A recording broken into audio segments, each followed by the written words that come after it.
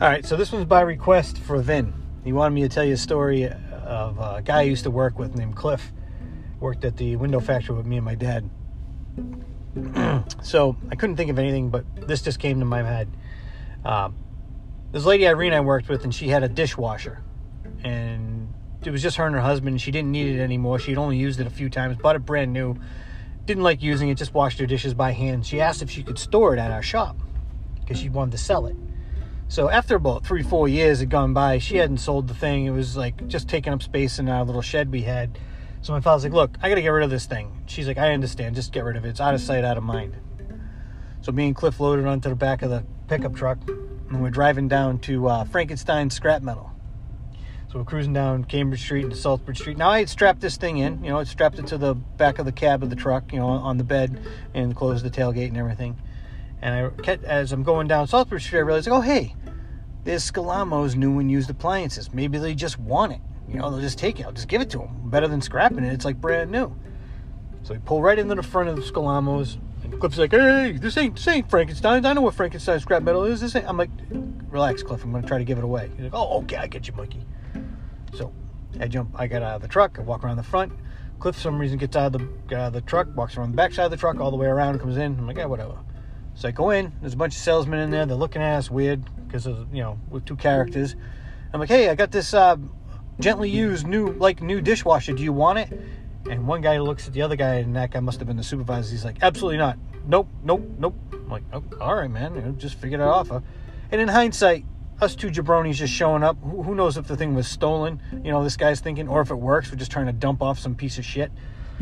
So we get back in the truck, and I back out onto Saltbridge Street. Cliff's in the truck, back out on the Saltbridge Street. I'm looking in the rearview mirror. All of a sudden, the dishwasher goes rolling off the back of the truck, all the way across the bed, and boom, flies right off the back as I'm moving, right off the back of the tailgate, hits the ground, and right like with the little pop rivets, it's like a soda can. You know how they have that seam on a soda can? It hits the ground, and the pop rivets shoot out of it, and the metal just bends all wide open like it just blew up. The wooden part on the top falls off, the wheels shoot off, and all there is a little mechanism in the middle that's the actual washer and the little drawers and stuff. I'm like, holy shit, what happened? Cliff's like, oh shit, Mikey, I thought we were taking the thing off there, so I jumped out and I undid the straps and opened up the tailgate. I'm like, you did all that? He's like, he's trying to be aggressive. Like, yeah, I'm there to help, Mike. I'm like, yeah, but you didn't restrap it or put the tailgate back up or tell me you did any of this shit. And he's like, oh, yeah, I guess I forgot. Well, we're going to Frankenstein's anyway. Let's just sweep it up. And I'm like, yeah, all right, Cliff. I guess we'll just sweep it up. So I scooped everything up, put it in the back of the truck. Like, oh, man, I'm laughing because thank God nobody got hurt. I mean, he could have just been backing up and it could have just flown out of the truck and landed on someone's car or something. So we get right down the street to Frankenstein, pull up. I'm like, yeah, I got this pile of scrap metal. The guy's like, oh, wow, man, it kind of looks like a wash machine. This thing looks like it was brand new. I'm like, it was about 15 minutes ago. He's like, what are you talking about? And I told him the story. He's like, oh, that sucks. I needed a dishwasher. I would have just taken it. So instead, I don't even think he gave us any money for the scrap metal. We just were able to unload it there. So per request, that is my one Cliffy story I can tell that I can think of. And there goes the fire department. Always on the ball. I'll talk to you later.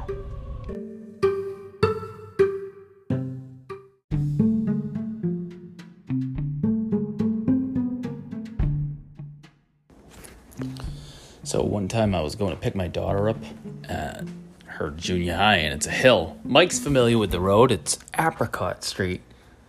So you know, the parents line up on one side of the road and the parents line up on the other side of the road, and it creates confusion and chaos when someone can't drive or park right, or when there's snow here in New England, here in Central Mass. Listening to Central Mass Podcast with Mike here on Anchor app, where he's recording, by the way.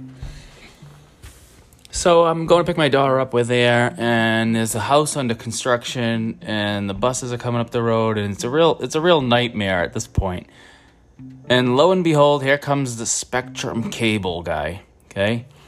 And he pulls into this house where they're doing construction. Nobody lives there quite yet. And from a layman's perspective, I know what this guy's going to do. He's going to put his cones out, block that pole, and he's running some type of drop wire. From where, I don't know. To the house, to the pole across the street, I wouldn't know. I'm not a cable man. We'd have to call Mike's cousin Shane Whaler for that one. Anyhow, so I'm watching this guy and I'm like, ooh, being a past CDL driver, or I still have my license, but being a driver, I know this guy's his cones are a little too far out there, buddy. Maybe you don't want to put them out that far and block the traffic. And then the next thing you know, the guy puts them out 2 feet past the car line. And here comes a bus, and they can't get by. And nobody can get by, Mike. And now it's big chaos. It's just probably about 5-6 buses down the road. Cars, people are beeping. And I'm like, what the fuck is going on here? So I get out of the car, and I go around, and there's a cone in the guy's way, and the guy's not doing anything about it. He's just trying to drive by this thing. I'm like, dude, like, and now mind you, I got out of my car, I walked backwards because this bus was parked next to me, uphill, couldn't move. I go around this bus, right, throw this cone out of the way. I'm like, oh, let me move it over to the side, about 2 feet. So now the traffic goes. So now this bus is about to move, and I'm back in my car. I'm watching this lady, the bus driver. She's frustrated as shit. You know, she's been sitting here for minutes. She's about to go, but the car in front of me decides to pull out in front of her. Yeah, okay, whatever. But no, the car in front of me, a lady wearing a full headdress, tries to do a U-turn, Mike, right in front of the bus, into the other lane of traffic, and can't make it. Why? Because the Spectrum guy's second cone is in the way. Oh, Jesus Christ. Now I'm like, wow, this lady disappeared. I see the bus driver shaking her head in agony in the mirror. I'm like, oh, this poor bus driver lady. So this lady, I'm like, well, this fucking car, what's it doing? I don't see it. It hasn't gone by. The traffic's still there. So I said, let me get out of this car again. Walk over there. Move this, Mike, I moved this cone. This lady's doing a 75-point turn. She cut the bus off. She cut the traffic off to do a 75-point turn because she can't drive. I take this cone and I move it.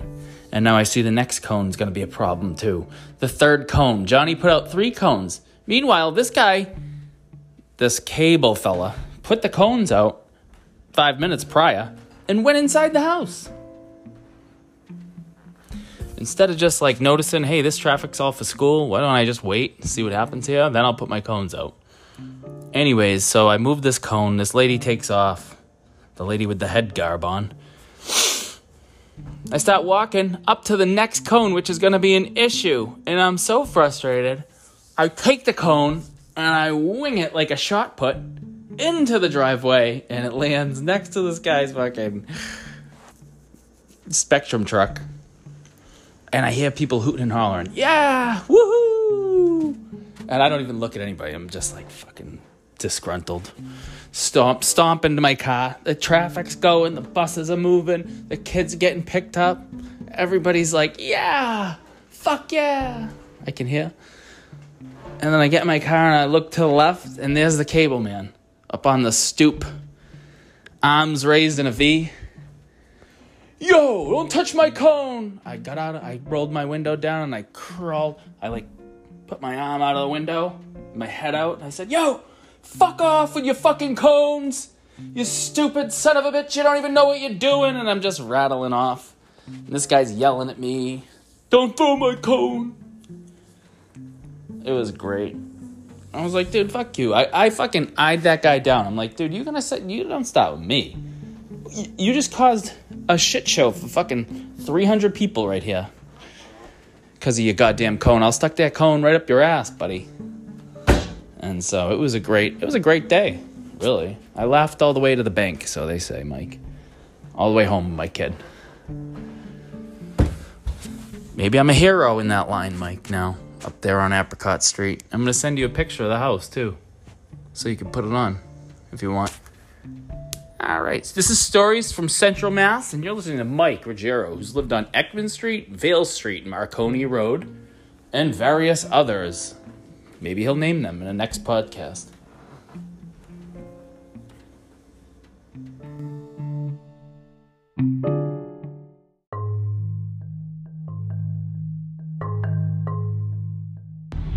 What are you doing, Vin? What are you doing? You are the working class hero, I understand. And my stepfather was a bus driver. And he would thank you for that. But I also drive a bread truck and realize that buses are the bane of my existence because they stop every freaking 45 feet to pick up kids because no one walks anymore. That's why there's so much damn traffic on Apricot Street. As far as the numbskull with the cones, bravo, bravo. I had the Spectrum guy at my own house yesterday. See, my wife works remote as a nurse, and she's triaging, all sorts of different people. And she can't have her internet cutting in and out. And all she wanted was someone to come over, run a test on the line, which they can do from the office, but she wanted them to come over and replace the router. Because the router was blinking weird. We don't know if it's the router, but it's not her equipment. So she says so the guy shows up. Okay, so I'm driving in the snow, and there's these people walking right up to the car and talking to me like I have some control over the weather. Anyhow, good times here in Worcester. So the guy shows up, Spectrum guy, very nice, polite guy. My wife's a nurse, does the COVID nursing over the phone, and she wants people to wear a mask in the house. He does all that. He makes himself pretty comfy at the house, though. He came in and out probably, I don't know how many times, however many times you can every 5 minutes, from 11 in the morning to 4 in the afternoon, to change a router. It's the equivalent of plugging in a VCR and with some phone cords. You see, I don't think he wanted to give us a router because he wasn't sure if that was the problem. Nevertheless, once the router went in, everything worked, and it's been fine since. I'm not picking on the cable guys because, like you said, my cousin was a cable guy, and he's dealt with some jackasses. Jackasses come on from all sides, the person doing the work, person getting the work done, people driving the buses, people on the buses, people trying to drive the buses can be good. It's a tangled web we weave there, man. But as far as doxing me, telling everyone where I've lived in the past, don't do that, Vin, okay? I don't even say my last name on this. There, Vincent Dackery, of Webster Square, Mass. I didn't tell him your street. You didn't tell me my street either. Yeah, I'm just kidding with you. I don't care. Anyhow, what was I going to say? Oh, yeah. I'll talk to you in a minute.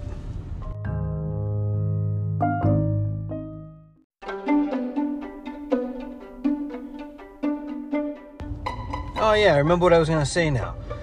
I started singing Pearl Jam lyrics when you were like, with his arms raised in a V? I don't know. Maybe I'm old. But I'm sure you yelled a few syllables. I love how you still yell out your car window even with your kids in the car. That's great stuff, man. That's great.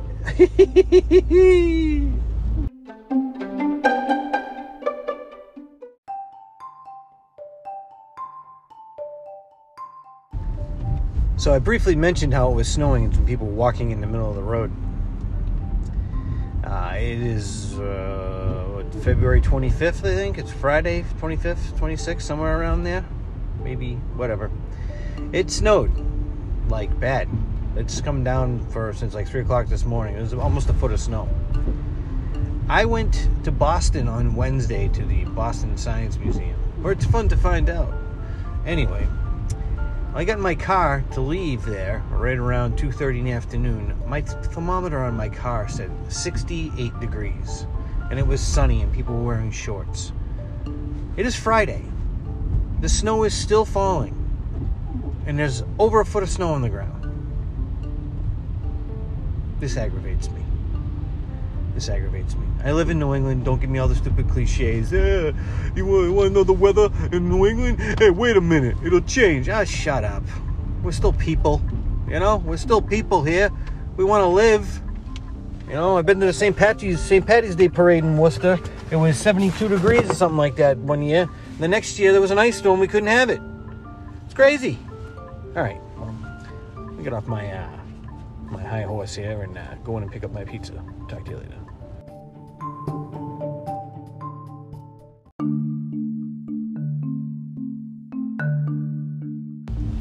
So this isn't a Cliff story. This is just a story from when I was a kid and I worked at the window factory with my dad. I'm not going to name it because I don't know how I feel about saying the name. But anyway, my parents still own it, so it's not like they're paying for advertising, Anyway, what I was going to say was I used to work at the window factory, and it was on Cambridge Street in Worcester.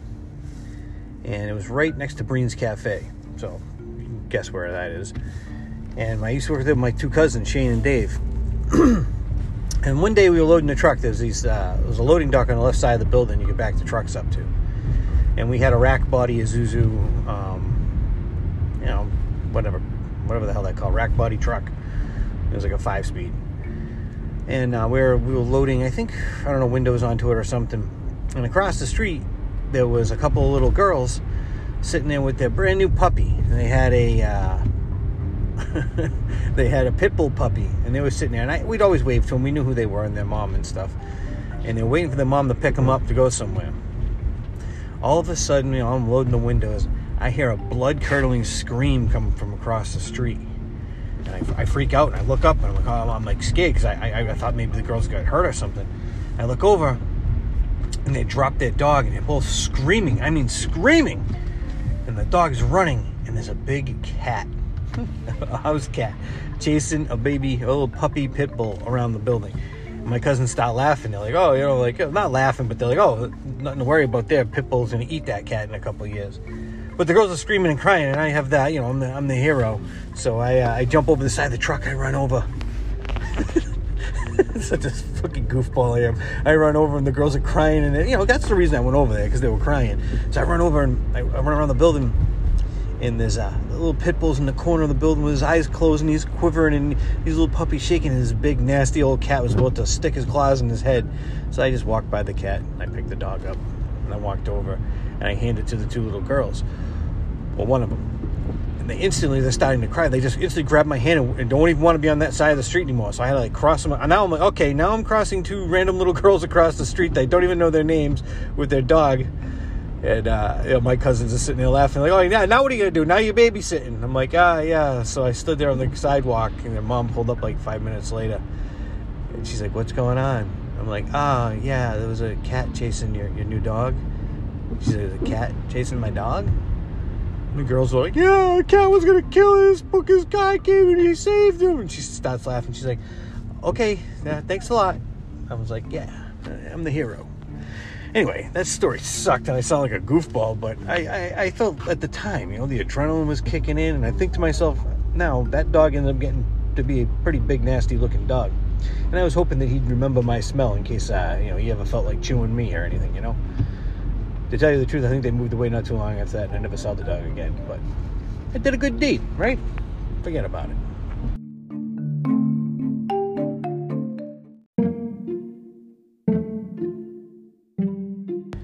Stories like that last one happen on this podcast far too frequently. It's like I have two quick little good ones, and I don't want to put a 8-minute podcast, so I try to squeeze in a story that is just irrelevant. But I'm going to leave it in there, just so you can see the agony I go through while I'm waiting for Vin to send me one of his road rage stories. I'm kidding. But Vin sends me videos or recordings of him telling me that he's going to send me a recording. Yeah, dude, I was doing it. I was doing a good job. I was sending a recording. I'll send it in tomorrow, all right? No problem. I'm like, dude, just ain't I'm not a fucking TV exec. I don't give a shit when you send it in there, Ben. But don't give me false hope, I like to put these things out with some consistency. As you can tell right now, I'm stalling for time. This is what you do. By the way, I'm back at that intersection right now where those two guys just decided to walk in front of my car. They're nowhere to be found. Huh? Interesting how that happens when people walk away from somewhere on their own feet. All right, so you've been listening to Stories from Central Mass podcast, as Vin likes to say. He makes fun of me. He doesn't like the Anchor app, but he is the only person other than his brother Mike who sent in any stories. So if you know me and you know my phone number, which I'm not giving out over the air, record yourself telling me a quick 5-minute story on a audio text and send it to me. And if it's not horrendous, even if it's bad, I'll put it on the podcast. You know what's awesome? Anchor gives you a penny for the little commercial every time it plays. So I've had over 2,000 downloads of whatever plays of my podcast. I mean, I've had it for 4 years. There was months and months at a time where I didn't do anything. So I've been putting them out lately, and every time it gets played, I get a penny. And for the first couple months, I didn't have any advertisements in there. So I had about $17.80 something cents. Almost, excuse me, almost $18. Oh, I go in there yesterday and it's down to, what was it, 12. Apparently there's some type of a new fee that they charge you. Well, they don't charge you, but they docked from my money. So my gigantic whopping $18 I've made in 4 years to do this podcast, I was docked.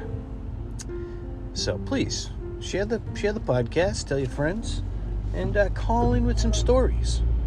Leave a 5-star review on the Apple or Spotify or wherever else, and I'll give you a shout out on the podcast. Yeah, God, that sounds official, right? Like one of those jackasses who knows what's going on. Yeah. So anyway, it's been nice chatting with you. I think I've rattled on long enough here where I could probably put this one out. I'll put the commercial after this little part here. I'll throw a couple of old stories on there, so when you look at the podcast, it'll look like it says 20 minutes long, and it's really only 12, and we'll have a good time, and we'll all forgive each other. All right. Once again, you've been listening to Real Stories from the Highway Patrol, and I'm Officer O'Daniel. Bye-bye.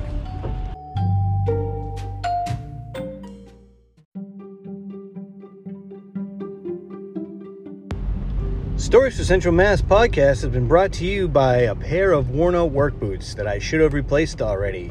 In fact, the shoestring broke today and I had to put painter's tape around my boot.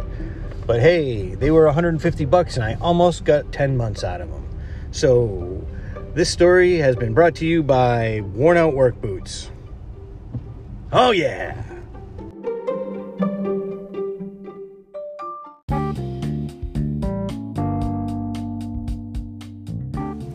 All right, we're back. That was my buddy Dan telling a story of... We're just trying to get this podcast off the ground.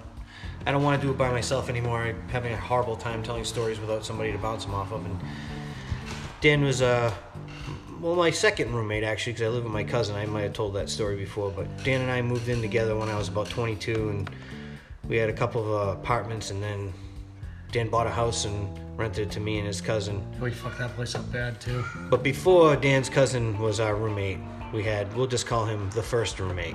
Well, third roommate. The first third roommate. One. Yeah. Right.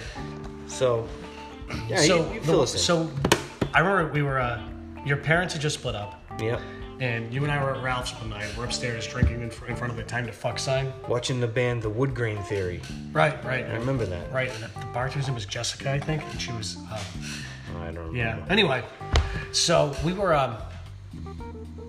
so we found it. So third roommate, we'll just say it. He just got out of jail.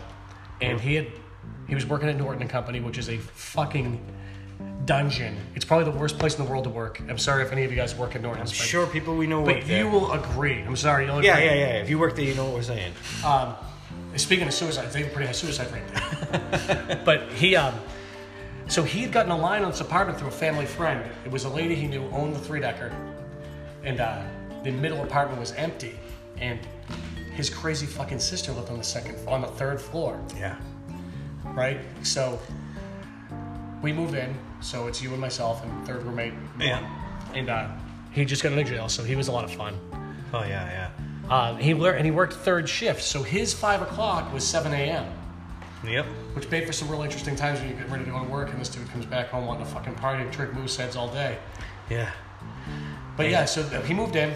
We all moved in together, and the first night, there were some girls over. We had a party, because we had a party literally every day. It was a fucking party every day. And it was awesome, and I implore anybody to live their 20s that way. But he had a thing for feet. Oh my God, yeah, the feet. And it was January. It was freezing balls cold in that house because it was a 3-decker. It only had the stove heater and the heater and the power. Yeah. And he was giving this girl a foot rub, and he pressed the arches of her feet together, and she thought it was so nice getting a foot rub. She was so happy, and he pressed the fucking arches of her feet together, and he said, "You know what I want to do with your feet?" Because he talks like that. Oh, yeah. I can't even do the voice. Or just to describe him, he looks a little like if there was an older, well, not older, but if Charlie Sheen had another brother that wasn't Emilio Estevez, but also looked like Michael Douglas from Falling Down. Right. Well, he looked like you know, like the Baldwins have that fucking one they don't talk about. He would have been like the Estevez they don't fucking talk about. Yeah. But he was crazier than Charlie Sheen, almost, maybe. I don't know. Oh yeah, and he was built dude, and in his eyes he looked like the ultimate warrior, but in everyone else's eyes he looked like a guy who did push-ups and curls in jail. Right.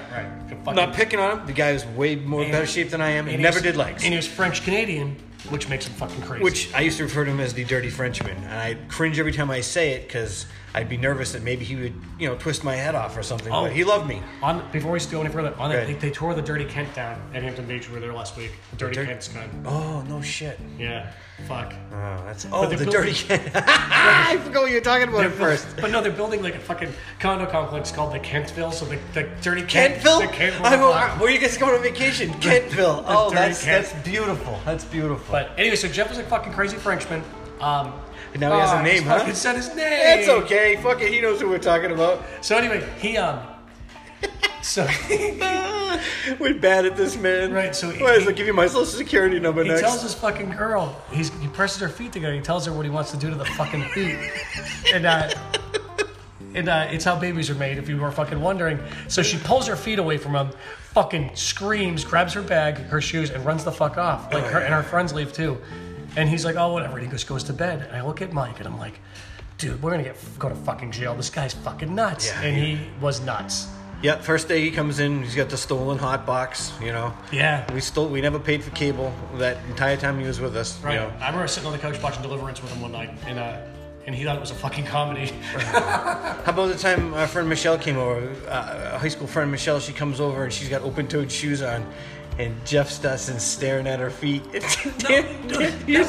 was like Jay's. She got a splinter in her foot, and he's taking the splinter out. He's taking his sweet fucking time, and I'm like, I go over, I grab her foot, I take the splinter out. I'm like, letting this guy touch your feet, you might as well ask him for a pelvic exam.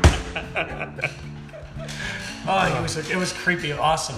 We had this terrible situation in that first apartment though, because the people sold the place right after they gave it to us. And, no, actually, you're remembering that wrong. They didn't sell it.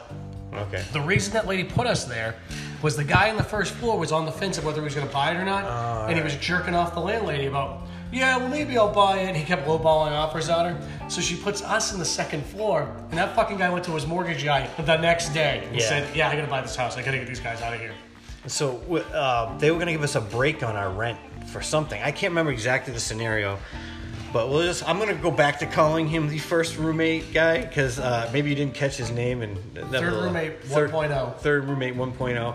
He made a deal with the landlord, whichever one it was, I don't remember. We had some old carpets that we tore up, and we had put them out on the porch, and it rained on them for like that first month we lived there. And she was like, hey, look, if you get rid of these things, I don't know, you guys can have a party. That's what it was. You guys can have a party if you guys get rid of this. I won't say a word. Meanwhile, she's planning on not owning the house in like 24 hours. So she's like, yeah, you can have a party, whatever you want to do. So roommate 1.0 gets in touch with a friend of ours. We'll just call him Zimmy. And Zimmy had a pickup truck. And they swapped. They both worked together. And they swapped vehicles for the night. For whatever reason, I think that guy needed a vehicle that wasn't a pickup so he could use, because 1.0 had a truck that, a Jeep Cherokee. So maybe, I don't remember exactly why, but nevertheless, we had this... We're going to tell 1.0's Mustang story after. Okay, yes, absolutely. Yes, that's a good one. Anyway, so I'll make this story quick. You just said Jeff again, didn't you? No, I said 1.0. Oh, you said 1.0. Fucking suck. So fuck it, Jeff has Zimmy's truck, and he can't drive a Standard. So he's like, hey, Mike, I've got the pickup truck. I got a place we can dump these carpets. We can get rid of them. I'm like, all right, man. He's like, but I don't drive a Standard. Jeff had been in jail since from teens to... He got his license after being in jail, so he didn't know how to drive a Standard. So I'm like, yeah, I can drive a Standard. So I go out and I get in this little Toyota... I know it's not an S10, whatever the Toyota pickup is. Whatever the fuck it is. So I get in it, and I know we're firing up, and Jeff loads it all up, and he's like, all right, man, go down the street. Oh, actually, no, go up the street. I'm like, all right, so I go up the street, go around the block, come back over. He's like, pull over. I'm like, dude, we're like 100 yards away from our apartment next to the this little convenience store. And Jeff's like, yeah, this is where we're going. And he pulls it behind. He has me pull it behind this little place. It says, you are on camera, right on the wall. And there's a camera facing us. He's like, get out of the car. I'm like, all right. So we get out. And he started loading carpets. And he goes over to the dumpster. Dumpster's locked because obviously you were on camera. You're not supposed to dump here. And he just starts unloading the carpets all over the ground right there. Literally, if you were at home and looked out your bedroom window, you would have seen us. And we dumped them all right there. We get back in his truck.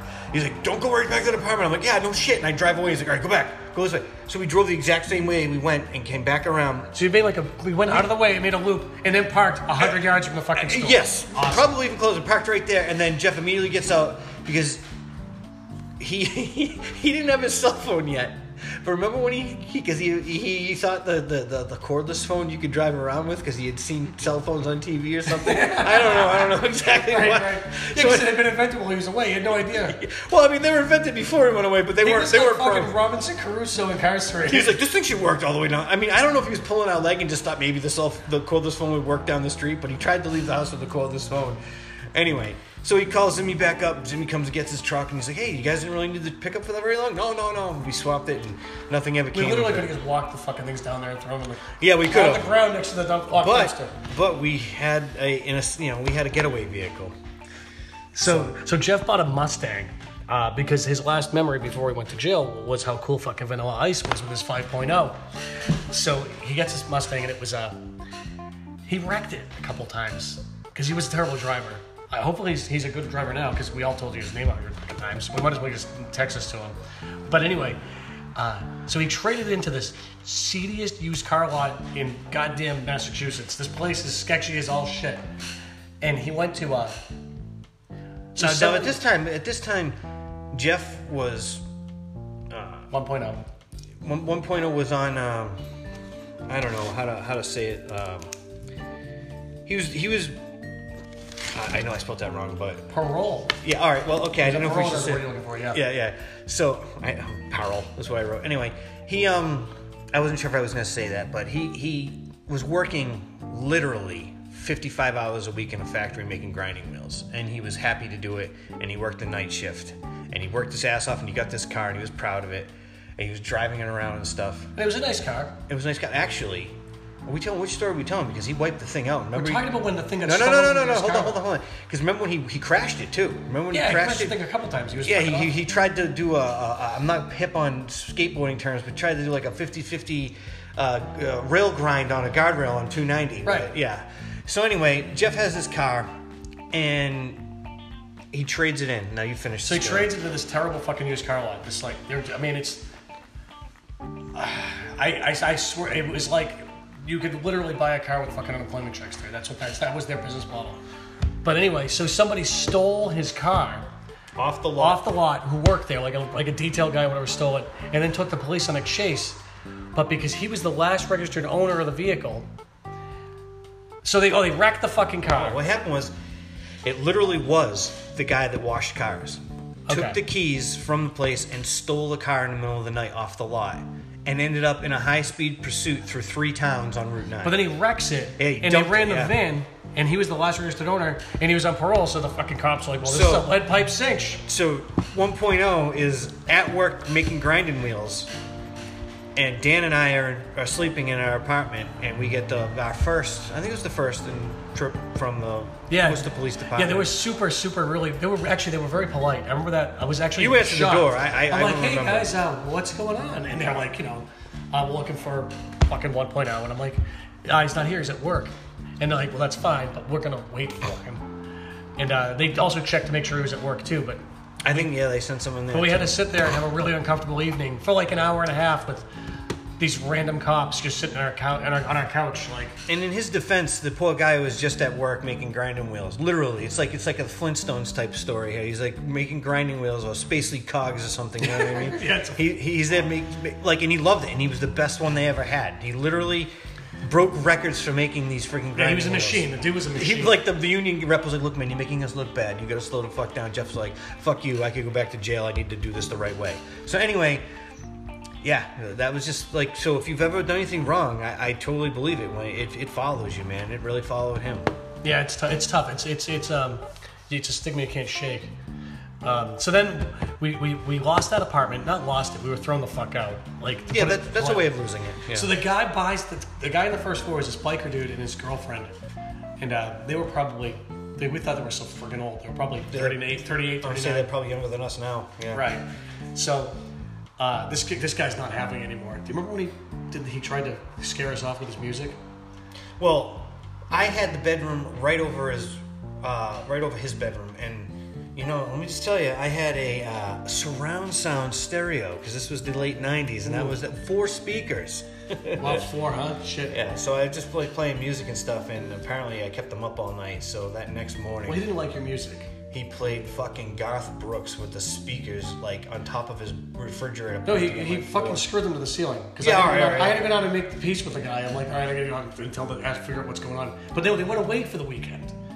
They went away for a weekend, and he fucking left Garth Brooks in a loop and screwed the speakers to the fucking ceiling and laughed his way all the way to wherever they fucking went. They're awful white trash. They probably, who knows where they went. Yeah, he totally was a village person. I mean, he literally was a contractor in work boots, and then one day he showed up with chaps and a fucking They bought a Harley, they became a new person. Yeah, I was just waiting for the fucking Indian and the fucking, Right. whatever the other fourth guy was. I think that's what his wife dressed up like. Yeah.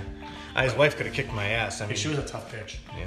But yeah, so he tried to scare us out, and then basically he made the deal with us: start looking for an apartment now because I'm going to evict your asses because I just bought the house, and we found probably the biggest dumpster in the history of the world to live in because that was 52 Bell Street might be the shittiest apartment I've ever stepped foot in, never mind lived in, and we lived there for too long. We bought an apartment that we didn't buy it. We rented an apartment through the newspaper, and this is how long ago it was. Our rent was $600 a month. Right. And we thought it was a little high. You know what? We overpaid for that fucking. We did, and we didn't realize that we rented a former drug house. Oh yeah, it was Dennis. It was Dennis, yeah. I can't even watch Always Sunny without thinking of that fucking. Yeah, I never met the guy. He looked just like me apparently. People said he looked just like me. Yeah, and it was just a regular 3-decker, second floor in Worcester, and it's my room was I think it was the cat box before I moved in. Actually, that's where the dead kid happened too. Yeah. So you want to have your haunted story? Your fucking room was haunted as shit. Yeah, I never saw anything, but I do believe you because if you've ever listened to any of my podcasts, I am a true believer in the afterlife and haunting and shit. But I'm not gonna freak you out with that right now. Right. But Dan Swizz. Yeah, stop selling the fucking Amway, dude. I'm trying to sell the Amway. This is my pyramid. Step on board. But anyhow, yeah. So we lived there, and this is when we first moved in. My friend Trisha had given me her lamp from her dorm room from college. And the terrible black couch. And that couch was awesome. It was it was a pull-out couch, and the thing was you could not sleep on it. But it was a sweet leather couch. You gutted it and made it into a regular love seat. Right. I kept that thing for way too long. You brought it to North Carolina with you. And I brought it back. That fucking thing would have been here if my wife didn't maybe throw it away. Oh jeez. No, we dropped that off your third. Yeah. We dropped that off a third floor. Anyhow, the story I was getting was my friend Trisha gave me this lamp that had like a floodlight that she painted red. And it just had this floodlight red light bulb, and I'm like, all right, cool, whatever. I'll just put it. The hallway light went out, so I screwed this red light in. And I'm an idiot. I don't know that in this neighborhood, turn on the red light might mean something. Right. Like, former drug house and everything. And Jeff's just like, yeah, man, that probably means we either have prostitutes or cocaine here. I was like, oh my God, no, we don't have either. Yeah, well, he got that education in jail where he learned all the finer points of being a criminal. I mean, I have a nice house in a town right now, and my house was robbed a few years ago. And we lived on that street. Nobody touched their shit. No one ever. We didn't have anything. Nevertheless, you could still come. I keep saying nevertheless. It's my stupid phrase I say when I have a little buzz. But dude, the fucking door was interior door that I fucking every door in your house is stronger than that. Yeah, right. You know what I mean? It was like you could have put it like one of those folding doors to a bathroom.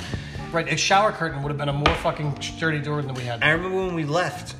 It was like, all right, well, let's see how strong this door is. No, I went out and I came home hammered one night from the Plantation Club, and I came stumbling up the stairs, and I tripped on the last stair, and I went head first through the thing, and the door just sprung open like nothing, and then I threw up on the floor. And then you guys had to put me in the tub. But good times. How about the time you sleeping on the pool table with your appendix exploding? Yeah. And we're just like, oh wow, Dan really can't handle his liquor. Right. His poor mom came with like some soup and shit. She's like, you guys didn't know he was like dying? It's like, well, I thought he had a bad hangover. For like he was in a pissy mood. I thought he just wanted like no one to come over. I'm a fucking flat rate mechanic. I'm always pissed off. But no, so anyway, we're in this awful apartment, and the story I wanted to get to was, there was like the end game for me. I'm like, I need to get the fuck out of here. So I was making real good money at the time. I was not. Right. And Jeff had gone, so we were on roommate. Jeff went back to college, if you know what I'm Right, saying. so we went to third roommate 2.0, my cousin. And, yeah, we're good. So he had, so, you know, and the third roommate 2.0, he's a fucking wonderful guy. We still see him all the time. But, he's not the neatest guy in the world. And neither are the two of us by any means. So we basically condemned the pantry and put a second refrigerator in the hallway, in the kitchen, and put it in front of the door so you just didn't go in the pantry anymore. Yeah, we put caution tape over the pantry and just, you know. Like, it just didn't exist anymore. That room does not exist. In the 2 years we lived in that apartment, we did not make one meal in that place. I think Dan might have made some ramen, which is where your ramen meister idea was going to come from. I know. I'm still going to make that happen. All right. It was going to be a VHS cassette. A VHS cassette in the shape of a ramen noodle? Fuck. Or a shape of a ramen noodle. Don't say it. People will still you assholes. Trademarked. Yeah, copyright infringement. So, anyway, one night, we're watching TV, fucking wrestling, whatever you guys are watching. Oh, yeah, I was big into wrestling back then. There's gunshots. Oh, yeah. And people running and shit. And, the three decker across the street from us were full of like Chinese gang members with fucking triads or whatever. Tiger Society. So my mom's one of those people who listens to the Police Scanner because fucking, I don't know if you guys have a mom like that, but they're not fun.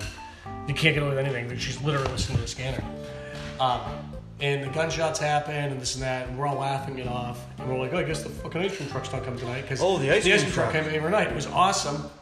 That guy was so confused why we kept going down and buying ice cream and popcorn and not crack. Because that's what his business was. I'm pretty sure that's what you do when you park an ice cream truck on the corner of Vale Street and Dorchester. I loved on a hot night in that fucked up neighborhood, it was like a ceasefire. Like when the ice cream truck came, all these different fucking gang members and shit were like, hey, time out. Ice cream, motherfucker. We're having ice cream. It's popcorn and then it's back to the game. Yeah. But so my mom calls me immediately after and she says, was that shooting at your house? I'm like, no, Mom, it was the house across the street. We're not. It was a good 25 feet away. Like, we're not the fucking triads. And she said, Dave, you've got like $25,000 in your checking account. You need to buy a house and get the fuck out of there and grow up. So we did. I bought a house, a cute little house. Ironically, across the street from the house we just spoke of. Right. Yeah, Dead Guy wasn't there yet. But the house we bought was in a cute little. It was a neighborhood that was built by that company that roommate 1.0 worked at, and the house was really cute. It was tiny. We all lived pretty happy there, and I had the attic, and we ruined the fucking place. We lived like savages. It was the Delta house. I actually made the red Delta, and we actually had to talk to somebody about. Yeah, the city thought we were running an illegal rooming house. Because they thought we were like college students who tried to open a frat because we hung a red We did it before Old School. The movie Old School came out and I said... Oh, like 10 years... Oh. Right, we had already done it. I'm like, we started our own frat and it was full of misfits and weirdos and miscreants and terrible people and some good funny people and some real shitheads. It was awesome. Dan says to me one day, he's like, oh, you know what would be cool? If we could take the doors off that sliding door and I could get my motorcycle inside here. And I totally turned that 883 into a 1200. And I was like, well, I make those doors for a living. I totally know how to take that off. It's pretty simple. You just pull this and this. And he's like, all right. Well, so we did it. 20 minutes later, Dan's got his motorcycle on his linoleum. Not even linoleum. It was ceramic tile. Ceramic tile, yeah. Because that's the problem. Because I think you cracked a few by rumbling a Harley in the freaking kitchen. Yeah. Well, a lot of like really significant things happen in our life in that house, and I'm grabbing a beer, so just. All right, I'll put the phone a little closer to you over there so you can hear you. Summer shandy? Sure, whatever. All right, we made a beer can chicken, a turkey. Right. This was a great story. Beer can turkey. Oh yeah. So where'd we get the turkey from? I got it from my fucking cheap boss. All right, it was a work. So I worked for a small car dealership, and the Christmas bonus was a fucking turkey. And I'm like, this is great with the action. We're like, I'm not going to make this. But when you run it, like, eventually you make it because you got to eat everything in the house eventually. We made that turkey and it actually came out good, but we wouldn't eat any of it because we knew. We stuffed it with pork fried rice. That was after it was cooked. So we get the turkey, we put the beer can in it. And when you make a beer can turkey, I wish I knew all the details. I was really Well, drunk. I remember this part was when you make a beer can turkey, you're supposed to only use a half a can of beer. And I put a 24-ounce Coors Light in it and just cracked it and stuffed it in it. So now our new roommate, who's, we can say his name, correct? Yeah, Mark. Yeah, Mark. Yeah, Mark. He's a big guy. You know, we called him Big Daddy back then. That's when the Big Daddy gave us being worn and stuff. If you took a photo negative of the notorious B.I.G., he's right about that. Right, he's a photo negative of the notorious B.I.G. Yeah, he's a little bit more athletic than him. Yeah, well, because he was running the garbage truck at the time. So He was fucking running, and he jacked. even played football. He was considerably in better shape than B.I.G. Trust me on that one. Mark could ball a little, so. Okay, so I was unaware that Mike is a hip hop fucking album cover connoisseur. I honestly, I could barely pick the fucker out of a police lineup if I had to. But sorry, Mark, I didn't mean to. no, you weren't born my squirrel, man. I'm just giving Mark a little more credit than B.I.G. You know. But we had taken the turkey, and like I said, we had the ceramic tile floor that Dan had cracked by running a fucking Harley in the kitchen. So this was our Christmas party, and so I'm blackout drunk by now, so I don't remember all the details, but I do remember.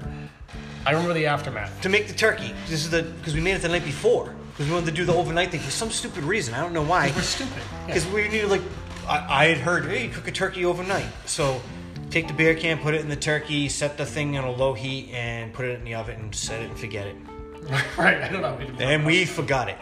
Because the next morning when I got up, you probably up first. Dan gets up and he walks downstairs, and I'm on the 3rd floor, and all I hear is that fucking Barney Rubble footsteps. Boom! And I hear a smell. What the fuck?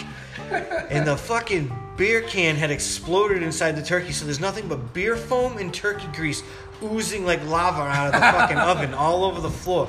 I come running down, I don't know what happens, and I hit the fucking floor. Zip! Boom! I hit the ground.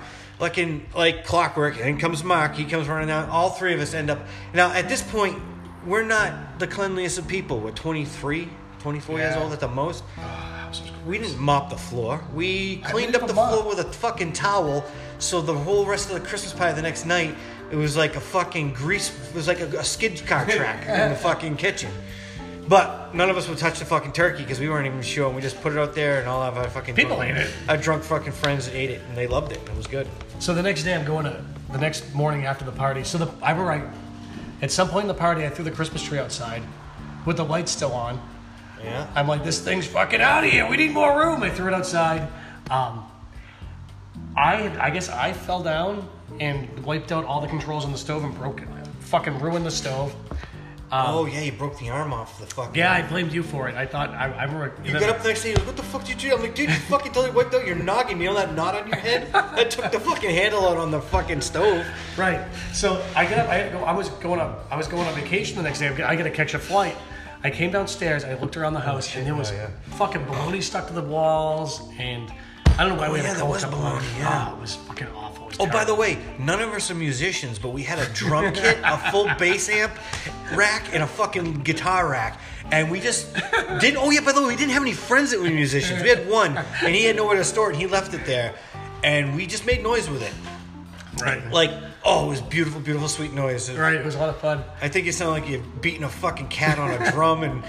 I don't even know. We were still better than the fucking first Misfits album.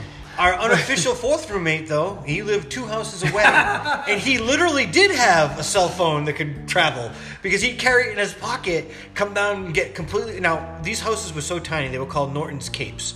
They were 3 floors, but the top floor was tiny. I'm the smallest guy, so I fit up there. And by the way, Dan owned the house, so he wasn't fucking fitting up there. He got their master bed, and Mark was not going to fit up there. He'd come up and visit me walking through his closet up this staircase and would just stand there at waist high. Yeah, it was a ladder. He'd stand halfway up the ladder at waist high and be my height inside my room, and we'd watch TV as he leaned on my floor like a fucking Sesame Street character or something. All right, or like somebody took their hand up his back. Yeah. He's like Oscar the Grouch. But anyway, the fourth fucking roommate, Alex, he had a roommate, Kirby, yeah. We used to call him Flounder because he looked just like Flounder from Ireland. I accidentally said it to his face. Yeah, I thought he fucking knew it. He was heartbroken by that, but it wasn't like a bad thing. I didn't mean anything by it. Awesome. It's a great movie. But Alex used to come up to our place, and Dan, we were young guys. Me and Mark, whatever we bought, we drank. Alex was also the king of alcoholism. Yeah, we drank whatever we had that night. But Dan was trying to store a fucking nice little bar. We started off like a nice liquor cabinet. Like, oh, wouldn't it be nice? This fucking guy come down and drank a handle of vodka like it was a beer. Yeah, he just, whatever bottle it was, Windex, crack it open, fuck it, drink it. But he quit drinking though. God bless him. Oh, I know. If you're listening to this, Alex, I commend you. You are a pillar of strength, and I can't wait till you retire because you promised me you were going to jump off the wagon when you retired. But that first night we lived there, this is all coming back to me now. We shouldn't actually talk about this. This could almost be its own story, but fuck it. I'll go through it. No. Oh, we'll start. Yeah, we start this over again. We'll start this. We'll tell this story another time after we talk about this and make sure that nobody gets in trouble for anything. Right. Yeah, there should be assumed names because that's that kind of story. All right. So anyway, Alex used to have his phone, and he'd come down and hang out with us and drink all our beer. And like you said, this was the fucking late 90s, early 2000s, literally. It's in 99, 2000, yeah. And he would sit there and peer out the window. He had his girlfriend. His girlfriend was the sweetest girl in the world. She was a veterinarian. She was like the nicest kid. And she was like tired of his shit because he was drunk all the time. So he would be drinking our handle of vodka that we used to make Jello shots, and he'd have his phone, and when his girlfriend called, he'd be like, "Guys, shut up!" And he'd be like, "Oh, hey, babe. Oh, no, I'm just sitting here watching TV waiting for you to get out of work." Yeah, and we'd have to pretend we were at his house, and I had birds, and they'd like squawk and shit, and he'd be like, "Shut that thing up!" But he would do that, and then like he'd get off the phone with her, and he'd be like, "Yeah, dude, she just left work. I got 20 minutes," and he'd drink, and we'd play video games or whatever we were doing, foosball, and as soon as her car came around the corner, he'd drop everything, run out the back door, run across our neighbor's lawn, the poor neighbor, The equestrian. Right.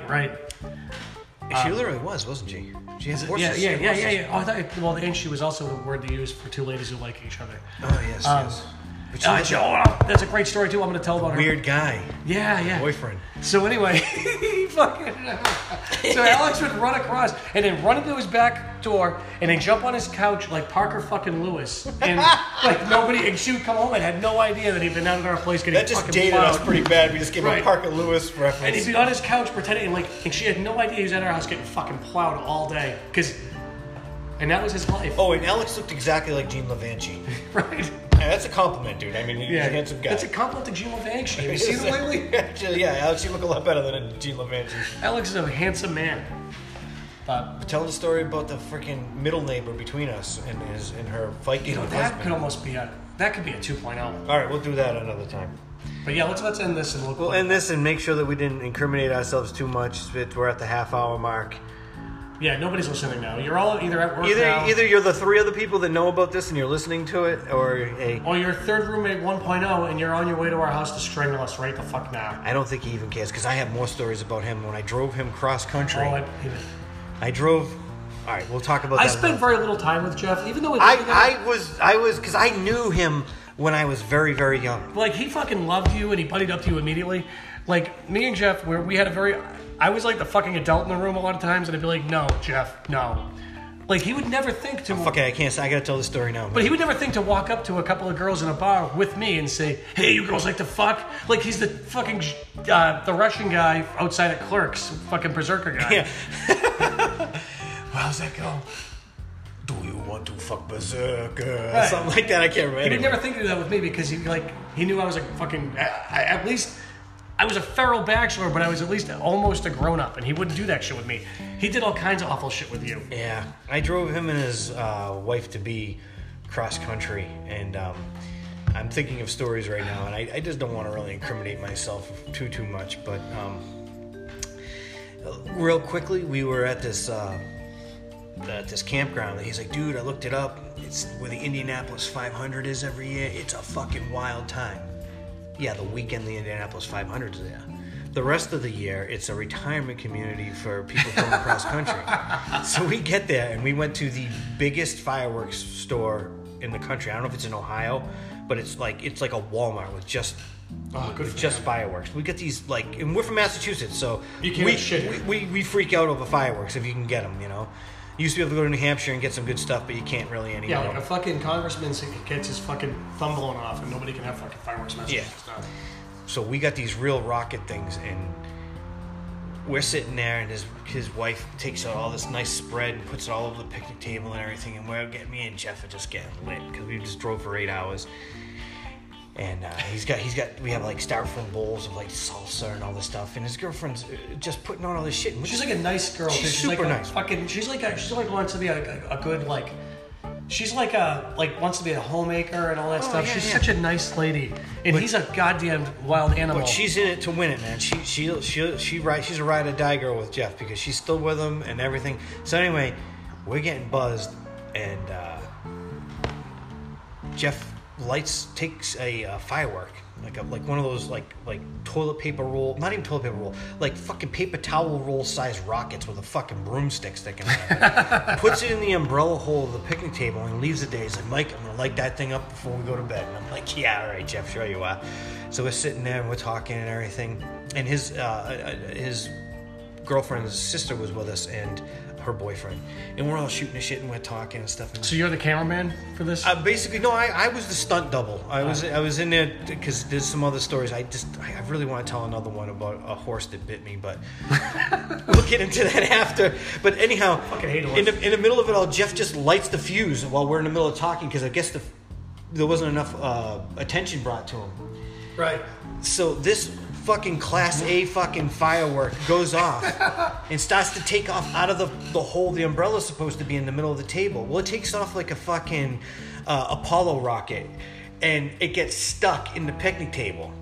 So it goes through like the first 3 of its 6 stages at fucking 3 feet off the ground, and just melts the fucking styrofoam, blows all the shit off the fucking table, and shoots up about 15 feet in the fucking air and explodes. It should be like, I don't know, 100 feet in the air, however fucking high fireworks go up, like real Class A fireworks.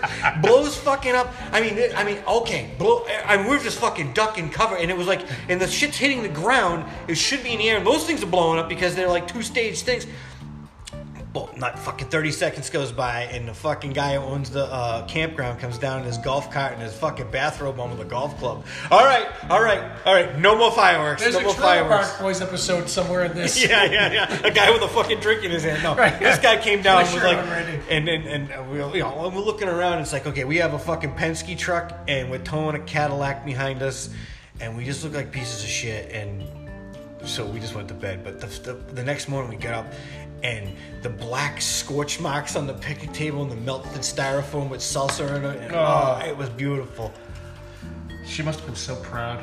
Yeah. But I had, let's just say I had a snack in my pocket. And Jeff and his girlfriend were fighting, and I just wanted to get away from them because they were very... Passionate is the word. I would say tumultuous, whatever, passionate. So at this fucking campground, they had a miniature horse. So I'm like, all right, cool. Was he ride the fucker? Or this place was like during like, I don't know what the fuck it was there for. In the Midwest, man, they got some weird shit. Like, it's just okay, maybe more people will come to our campground if we had a fucking miniature horse. Right, yeah. So I go over to the corral, and it's dirt. The whole fucking thing is dirt. That poor thing, too. And there's like grass around the edges of the fucking like long strands of grass, and it's eating it. So I have, let's just call it a snack in my pocket. And this fucking little baby horse comes over. Now, Jeff and his girlfriend are fucking yelling and fighting. And this fucking thing comes over, it sniffs out what's in my pocket, and grabs me and bites me through the fucking fence, grabs me and starts pulling me like a fucking pro wrestler into the turnbuckle. And it was like a monkey bite, dude. I had like fucking teeth marks in my thigh, and I'm like yelling for Jeff, and Jeff's fighting with his girlfriend. And meanwhile, his soon-to-be brother-in-law is just there with his, like, super 35mm camera, just taking pictures of everything. He's taking the fucking Zapruder film of you. Yeah, the Zapruder film, yeah. Shoot off. And I just, oh, God. And that later on that night, this is all in the same campground. Yeah, I mean, we almost ended up on the Jimmy Kimmel show that trip. But I stuttered and stammered, and we didn't get on. And anyway, this is the end of this story right here. Right. I have more to tell you about everything, but we literally... We just went 7 minutes after we said it was over. 7 minutes. All right, yeah, bye. Have a good day.